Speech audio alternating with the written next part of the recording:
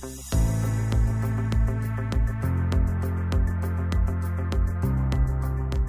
there, I'm Dr. Trevor Cates. Welcome to the Spa Doctor podcast.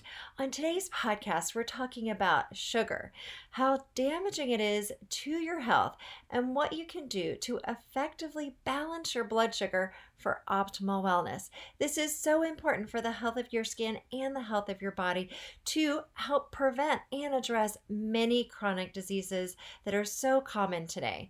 My guest is Dr. Ritamarie, who is passionately committed to transforming exhausted high achievers all around the globe into high energy people who love their lives and live in their full potential. Sounds pretty great, right? So she founded the Institute of Nutritional Endocrinology and specializes in using the wisdom of nature married with modern scientific research to restore balance to hormones. Ritamarie is a licensed doctor of chiropractic with certification in acupuncture and is a diplomat of the American Clinical Nutrition Board. She is certified clinical nutritionist with a master's degree in human nutrition and has completed a 500-hour herbal medicine certification program. In today's interview, we discuss how imbalances in your blood sugar are related to how you look and feel, including the health of your skin. And again, so many diseases are related to imbalances in blood sugar. So we're going to talk about that today.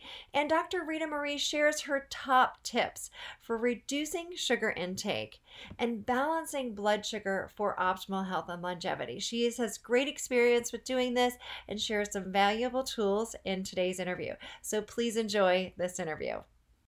Ritamarie, it's great to have you on my podcast. Welcome. I'm so excited to be here. I love what you're doing in the world. We love your products, and we love that you're approaching it from a standpoint of helping people to take care of themselves naturally and put all those chemicals and hormone disruptors and all those other things in their faces and their skin. So yeah, I love what you're doing, and I'm glad to be here. Yeah, great. All right. So we're focusing on sugar today, talking a lot about sugar and imbalances in sugar. Now, I know that there are some people out there, quite a few people actually, that think if they're not trying to lose weight, they don't have to worry about sugar. Like it's just about weight loss. But you and I know there's a lot more involved in the impact that sugar has on and imbalances in blood sugar have on our health. So absolutely. So what is your take on sugar? So when you say sugar, I'm thinking blood sugar, but there's sugar as far as what people should eat. And I'm just going to say my take on it is they shouldn't, because sugar is just not a real food, and we should be eating real foods that nourish the body. If we want to have healthy skin, we want to have healthy hormones, that we need to have balance in the body. We need to have the right nutrients. We need to have our blood sugar managed nice and steady, because blood sugar actually controls all the rest of the hormones, which people don't realize either. So eating sugar is like, it's obsolete. It's old fashioned. We don't do that anymore in this world where we're educated. And then in the world of fasting and keto diets, and people are much more aware of the impact of sugar, paleo diets, all of these diets that just really skew people away. So eating sugar is not a good thing. It's just pure calories. And I don't care whether you need to lose weight or not. And if you need to gain weight, eating sugar is not the way to do it. There are other ways to do it. Right. And so we'll talk about alternatives to sugar and what people can do. But let's talk about blood sugar and what creates imbalances in blood sugar, because it's not just about eating sugar, right? No, it's about so much more. And I think it's like one of the most overlooked hormone imbalances in medicine today, even in naturopathic medicine today, that people just go, oh yeah, you're fine. Your fasting blood sugar is, below 90 or below 100, whatever, and you're fine. And everybody gets that tested on their annual, blood scans, regardless of the doctor. But we know that fasting blood sugar is not a good indicator that you have an imbalance in the way your body processes sugar. And the way your body processes sugar impacts everything in the system. It impacts cardiovascular health, it impacts skin health, it impacts liver, it impacts blood pressure, it puts you at a risk for cancer if it's not balanced, Alzheimer's. So it's this global thing that people are overlooking until they have a disease called diabetes, the D diagnosis, right? And they think they don't have to worry about it because the doctor said they're fine. And I have seen people who developed retinopathies, lack of being able to see out of an eye, because of sugar imbalances over the years that were not detected by conventional medical testing, because their sugars were going up, but not in the morning. It was going up throughout the day, and they got high enough to cause damage to the retinas. And those are known complications of diabetes, right? That somebody has diabetes, quote unquote, for a long time, they develop problems with their retinas, problems with their peripheral nerves, their numbness and tingling. But in reality, those changes are happening probably about 30 years before the diagnosis of diabetes. And it's just cumulative.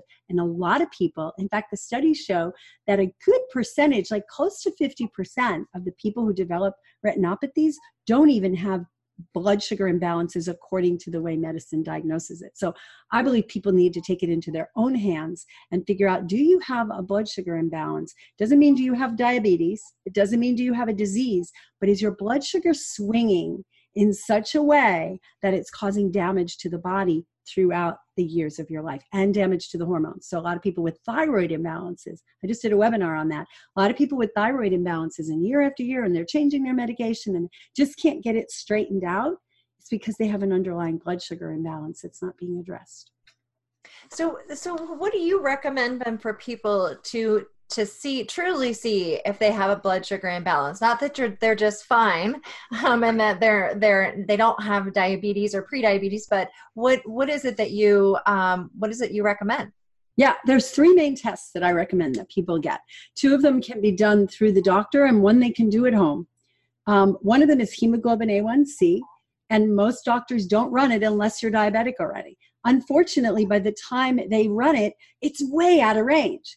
And it actually could be a much earlier predictor for a lot of people. It's not 100%, but it definitely can be a predictor. The other thing I recommend is insulin. Get your fasting insulin levels going, because if they start creeping up, that means you're overproducing a hormone called insulin, and you're going to get into trouble. It's just a matter of when, and you really should be addressing.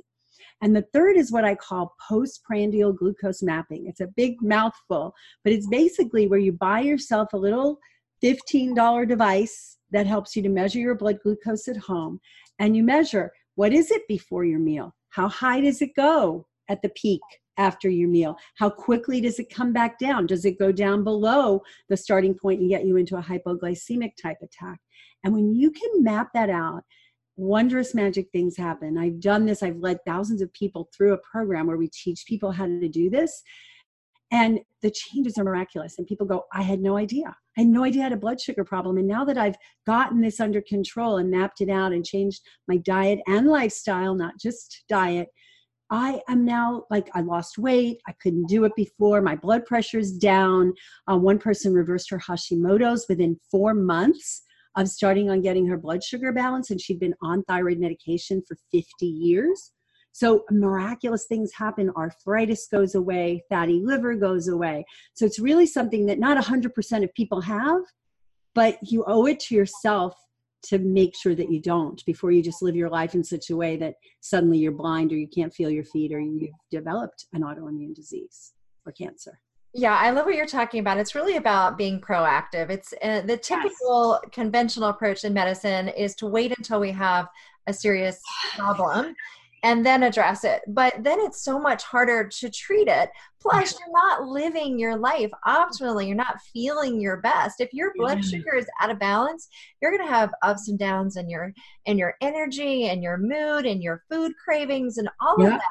You don't have to live like that. And if, it's certainly, it's not just about preventing diabetes. I mean, of course, that is important, but there's so much else you can do. So I love this idea of being proactive. And yeah, you might do these tests and find that everything's fine. Fantastic, right?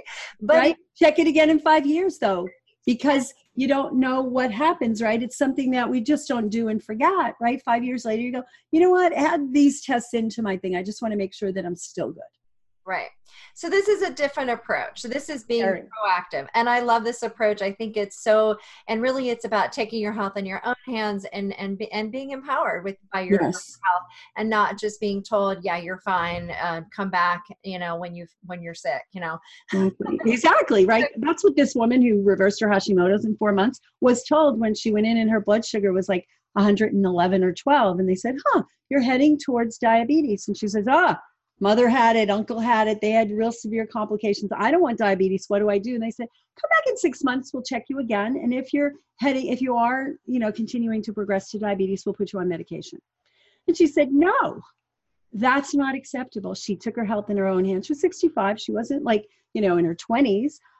She reversed it. And now she's in her 70s, and she's like working and feeling great and teaching yoga and meditation. And, this is what the life can be, right? Right. That's the life that we want. We want Yes.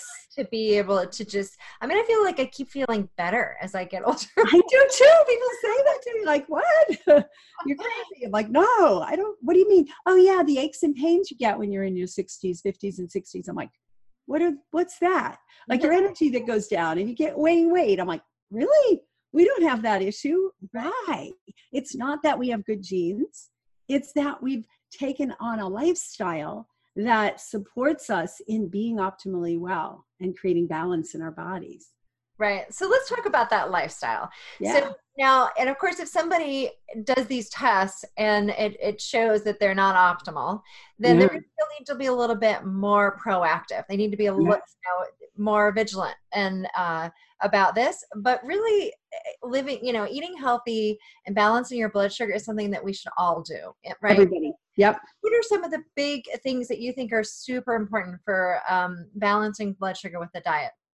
Absolutely. So first of all, it's avoiding those foods that spike it. And you know what? Here's the thing. There's a glycemic index and you can look it up, but that's not going to be universal.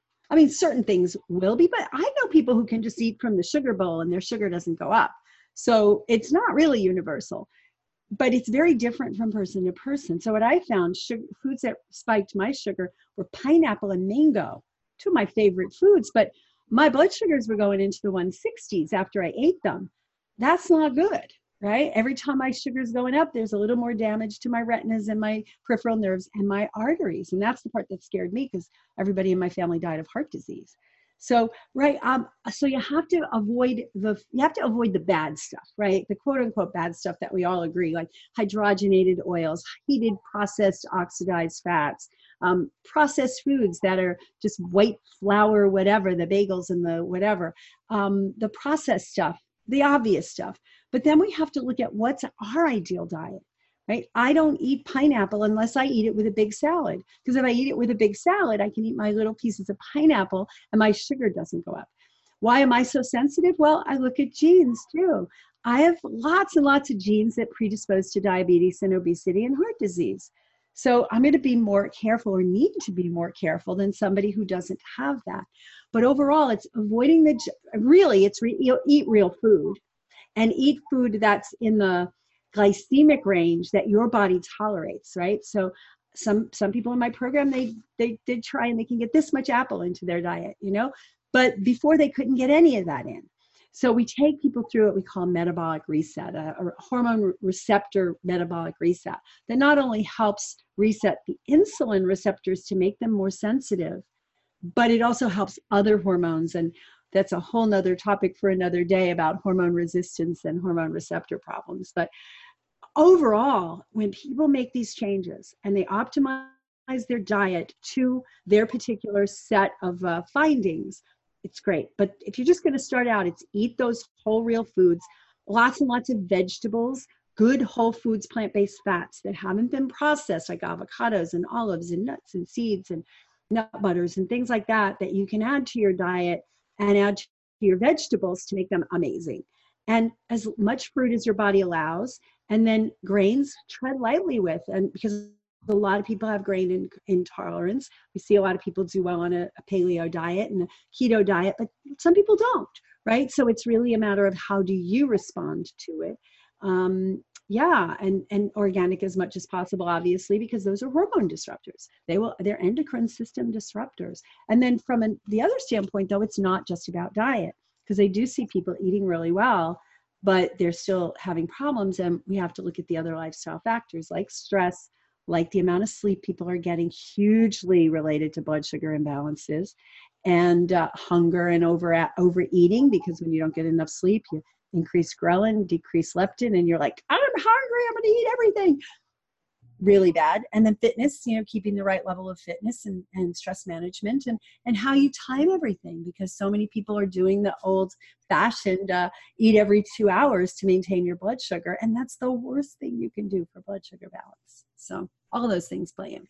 Yeah, so let's talk about that, because that is something that I think when I came out of naturopathic medical school, that was kind of a trend. Like, you need to eat throughout the day, and you shouldn't wait more than 3 hours to eat, right? So when did that change? I mean, it's been interesting to see. There's definitely been a big change in that. Yes. Let's talk about that. Yeah, let's talk about it. Yeah. So it didn't change from a standpoint of it being a bad idea. It's always been a bad idea when you look at the biochemistry and physiology. So when we think about this, insulin, which gets secreted when we eat anything, really, because it's what helps to get the fuel into the cells, insulin gets secreted when we eat. Insulin is what's called a fat storage hormone. It's an anabolic hormone. You cannot burn fat in the presence of elevated levels of insulin. So if people are trying to get to their optimal weight, does it make sense to have insulin elevated in the system all day long? Because what you're basically doing is putting the brakes on fat burning, right? And we need that break in between meals for the insulin levels to go down, growth hormone levels to come up, leptin levels to signal satiety. And so we just use stored fuel if we have it, right? If we're trying to lose weight. And the exception is people who are like really underweight with high metabolisms do need to eat more often. I will give you that. But it's been told to the people who need to lose weight. And they're going, why is this not working? And sometimes all I do is say, let's just spread your meals out from every 2 to 3 hours to every 5 to 6 hours. Just try that this week and see what happens. And people come in and are like, well, it worked, right? Because you get the levels of insulin down, and you're allowing the levels of growth hormone to come up, and growth hormone burns fat and stores lean. Who do you want elevated throughout your day? The one that's going to store fat or the one that's going to burn it? Personally, I want the one that's going to burn it. Right. And it also has to do with what you're eating when you're eating every 2 hours. So. Yes. Yes, because if you're eating celery sticks every 2 hours, the amount it's going to raise your insulin is slim to none. It's not going to do that. But once you add foods that have more of a carbohydrate content, even some of the nuts and seeds, right? They have a balance of fat, protein, carbohydrate. Yes, it's more fat than protein and carbohydrate, but they still have that. Like cashews have more than other nuts. So, and coconut has more carbohydrate, even though it's very high fat. It's mostly fat and carbohydrate. So you have to look at that, and that's where the testing it really helps. So, but having, if you like, I cannot stand this, I just need to put something in my tummy, high fiber, high water content, low cal, we'll do the trick. And so I have what I call the snack attack strategy. So if you absolutely can't make it to your next meal, here's your hierarchy of what you can include to try to break that. But a lot of people get hungry because it's habitual, and a lot of people get hungry because they're thirsty. And so I always tell people, satisfy the thirst, make sure you drink some water first. And if you're still hungry and half an hour later, use my snack attack strategy and figure out what to eat. Right. And sometimes it's emotional or boredom. Emotional, big time. Yes. Mm-hmm.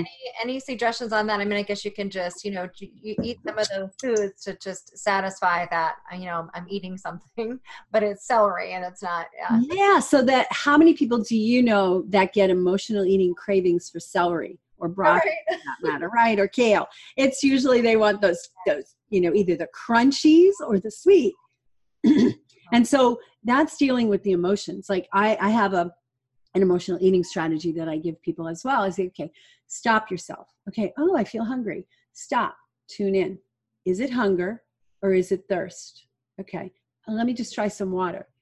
Is it hunger, true hunger, like my body needs fuel and nourishment, or is there an emotional component to this? So is it real, true physiologic hunger, or is it an emotional need? And if it is, what are you needing right now? Are you lonely? Are you sad? Are you feeling deprived? Are you frustrated? What's the emotion? And then how can you deal effectively with the emotion, whether it's call a friend or take a bath or meditate or something. But just to even the stopping and evaluating, is it really hunger? I do that myself. I get frustrated and I grab a bar. It's a good, healthy protein bar. And I'm like, what did you just do? Are you hungry? Like, no. Are you frustrated? Yes. Okay. How are you going to deal with the frustration? And is eating the bar going to help you with that feeling? And then we create strategies, and there's some, great programs out there. One of our colleagues, Trisha Nelson, has a great program for helping people with emotional eating. And there's others out there. So you might need that support. But the first thing is to recognize, am I eating right now? Am I feeling hunger because I'm trying to satisfy an emotional craving? And then just, have strategies to walk down that path.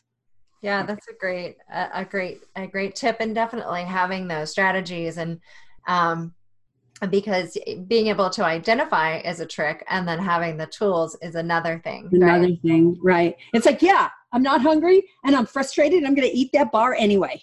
Right? Well, you don't beat yourself up about it. Just like let's see. Exactly. It's like, I'm doing it and I'll figure it out.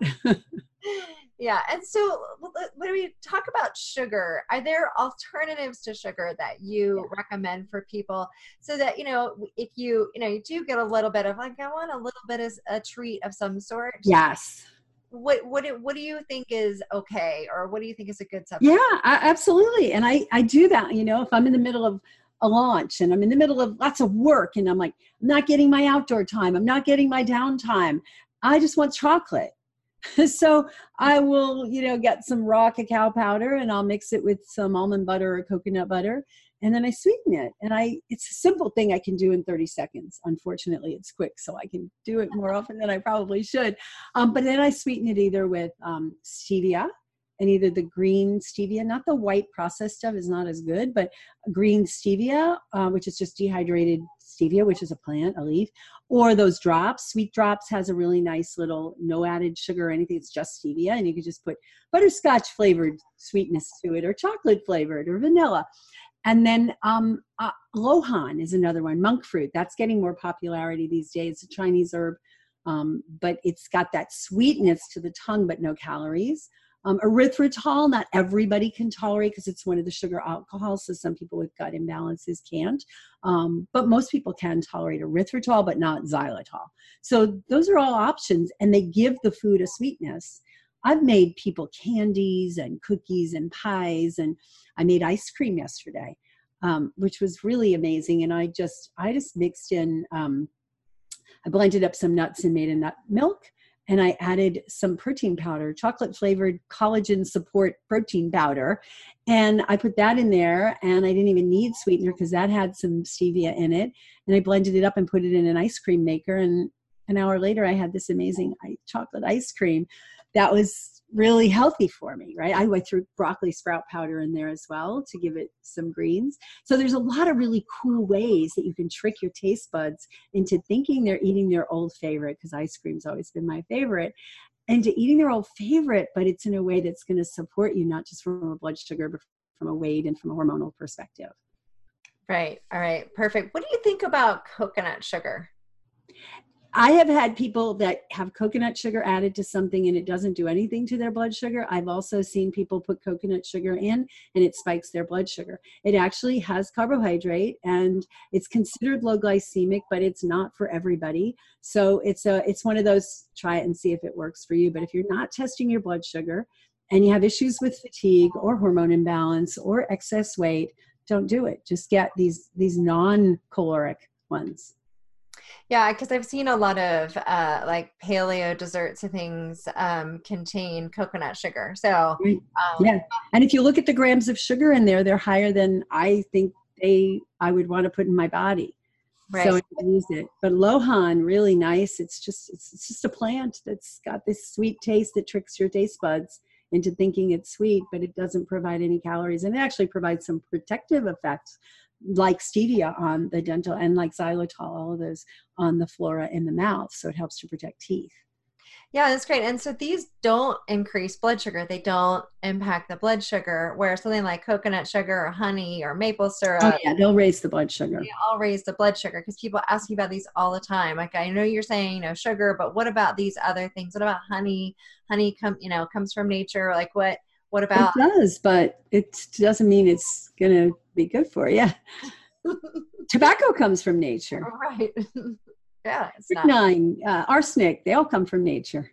right. Yeah. Mold. Mold, right, exactly. So I think it is important for people to look at labels, because I think we're starting, a lot of people get used to, oh, it's paleo, or it says it's gluten-free, or it says Yeah, it's it doesn't mean anything. no sugar added, or something like that, to actually look at the label and you're saying look at the grams of sugar, right? Exactly. Like even like people are drinking kombucha. Right? Oh, kombucha. Well, some of them have 1 gram of sugar per 8 ounces, and some of them have 12. So if you drink that 16-ounce bottle of kombucha, that's 24 grams of sugar, right? And that's crazy into one drink. That could shoot the sugars up way, way, way high. Okay. And Really. I know you're not a fan of artificial sweeteners, but can you explain people a little bit about why artificial sweeteners are not a good alternative? Yeah, so artificial anything is probably not a good idea. We shouldn't muck with nature, but that's been found that those artificial sweeteners actually affect microbiome changes. So, and they actually stimulate some of the cravings for more sweet than like the others. And some of them, like what's the one, sucralose, you may get anal leakage from it. Sorry, I don't want sweet enough to risk anal leakage. Thank you very much. Right. So yeah, those are why bother? Because right now it's so easy to get stevia, xylitol, or Lohan. It's all over the place. Like 10 years ago, people didn't really hear of them, but right now it's kind of like probiotics. They're all the rage. You can get how many brands of, unsweetened, very good probiotics, sauerkrauts, yogurts, etc., over the counter now, whereas 10 years ago, it was really hard, right? You had to make your own. So it's so easy. Like, why bother with sucralose when you can put xylitol or not xylitol, but stevia or Lohan or erythritol in there? Yeah. And there's a couple of others that have some like inulin. You can get an inulin, a separated inulin, which is a prebiotic, but people with gut issues do have to be careful about some of the prebiotics. So if you tend towards irritable bowel or bloating or gas after you eat, the inulin kind of things may contribute to that. Mm-hmm. And that would come from Jerusalem artichokes or something like that. Yeah. Yeah. So if you're having those issues, you might want to have that addressed. And usually if you get that better in balance, then you can do it. Right. Anytime people say that certain things like that cause them gut problems, we got to get the gut in balance. Mm-hmm. It's not the food's fault. Mm-hmm. Mm-hmm. Yeah, absolutely. So when people follow the diet that you're recommending, what do they notice with their bodies? I mean, we talked before about aches and pains going away and having better energy, but what about like the skin? What do you notice with people's skin? It's amazing. People will say, "Oh my God, my skin is glowing." People keep telling me my skin is glowing. They see things, some have rashes and things. Rashes are an indication that there's an imbalance in the body and the detox mechanisms aren't working properly. And sugar feeds the bad gut flora, the ones we don't want. So we see people's skin clear. We see them say, "Oh my God, my friends are telling me I look 10 years younger." And it's amazing stuff. People actually post sometimes the picture, their pre and their post. Like, look at this. This is like 2 months later, and look at how much different I look. Right. Yeah. And I just think of skin as being such a good indicator of that. It's an internal barometer. Uh-huh. Yeah. And it can be one of the first signs that you're going in the right direction with the changes with your skin. And that's a really good sign. Yes. And a lot of that inflammation, people will talk about like, why do I have, like puffiness? Why do I wake up and I feel puffy? And, all of that just the swelling, the irritation, so much right. I feel like is sugar. So I mean, I think it's great. So I do want to ask, I know a lot of people ask me about this. What about alcohol. What about wine, beer, cocktails? Because I think a lot of times people think, okay, they don't even associate that with food and drinks. It's like this whole other thing, and they'll put all kinds of stuff in like their cocktails. Or so, what do you recommend when it comes to having a glass of wine or something like Abstain. that? I'm not popular on my views on alcohol. A couple of things. Alcohol, first of all, gets into the system and does the similar things. It may not raise the sugar per se, but has similar effects as raised sugar, as sugar. More so, it's very quickly absorbed. It goes into the liver very quickly. And it will actually, it can more of a cause of fatty liver than anything else. So I say abstain, because it's like eating pure sugar. It's like eating pure sugar. Plus, it damages brain cells. Every drink you take, you're damaging brain cells. I'm sorry, I don't want to lose any of my brain cells. I drank my way through college and high school, and that was enough. Enough damaged brain cells. I'm going to preserve them now. But yeah, I don't think alcohol is a good thing, and especially the cocktail thing, right? That you're putting all this sweetened crap in it. I'm totally opposed to alcohol. Okay, all right. And I see a lot of people who are in the natural health movement. Oh, it's organic. Well, the organic or not organic wasn't the problem. Sure, it's a little better that way, but it's still a high sugar food, and it's a high glycemic food, and it's going to throw your blood sugar off, and it's going to create, problems. It may not even create that big an insulin spike, but it creates similar to fructose, where it doesn't raise the sugar, but it affects the liver pathways. Right, and it also can play into difficulties with sleep and abilities to manage stress and things like that are also tying into, like you mentioned, absolutely, tying into the ability to balance our blood sugar, balance our hormones. Yeah, I think that there's some currently illegal substances that are healthier than alcohol if you really want to buzz. Just saying. Okay, well, maybe at least on the blood level. Okay. Doesn't affect your blood sugar level, and actually can have some beneficial effects. But we won't. I might have to have you back on another conversation about that. We'll wait till it gets more globally legal, but it's happening. I don't partake of that either. But I'm saying it's a healthier alternative. It's a safer alternative for traffic accidents, et cetera, although you shouldn't drive when you're under the influence at all. It's better on your liver. And, it's crazy that people are thinking alcohol is such this great thing and just everybody drinks it with their meals. It's not. I'm very anti-alcohol. Okay. All right. Well, Ritamarie, it's been so great having you on. So tell everybody where they can find you, where they can learn more about you. And then you also have a free gift for us as well. I do. I love that free gift. You're going to love it. I'm at drritamarie.com.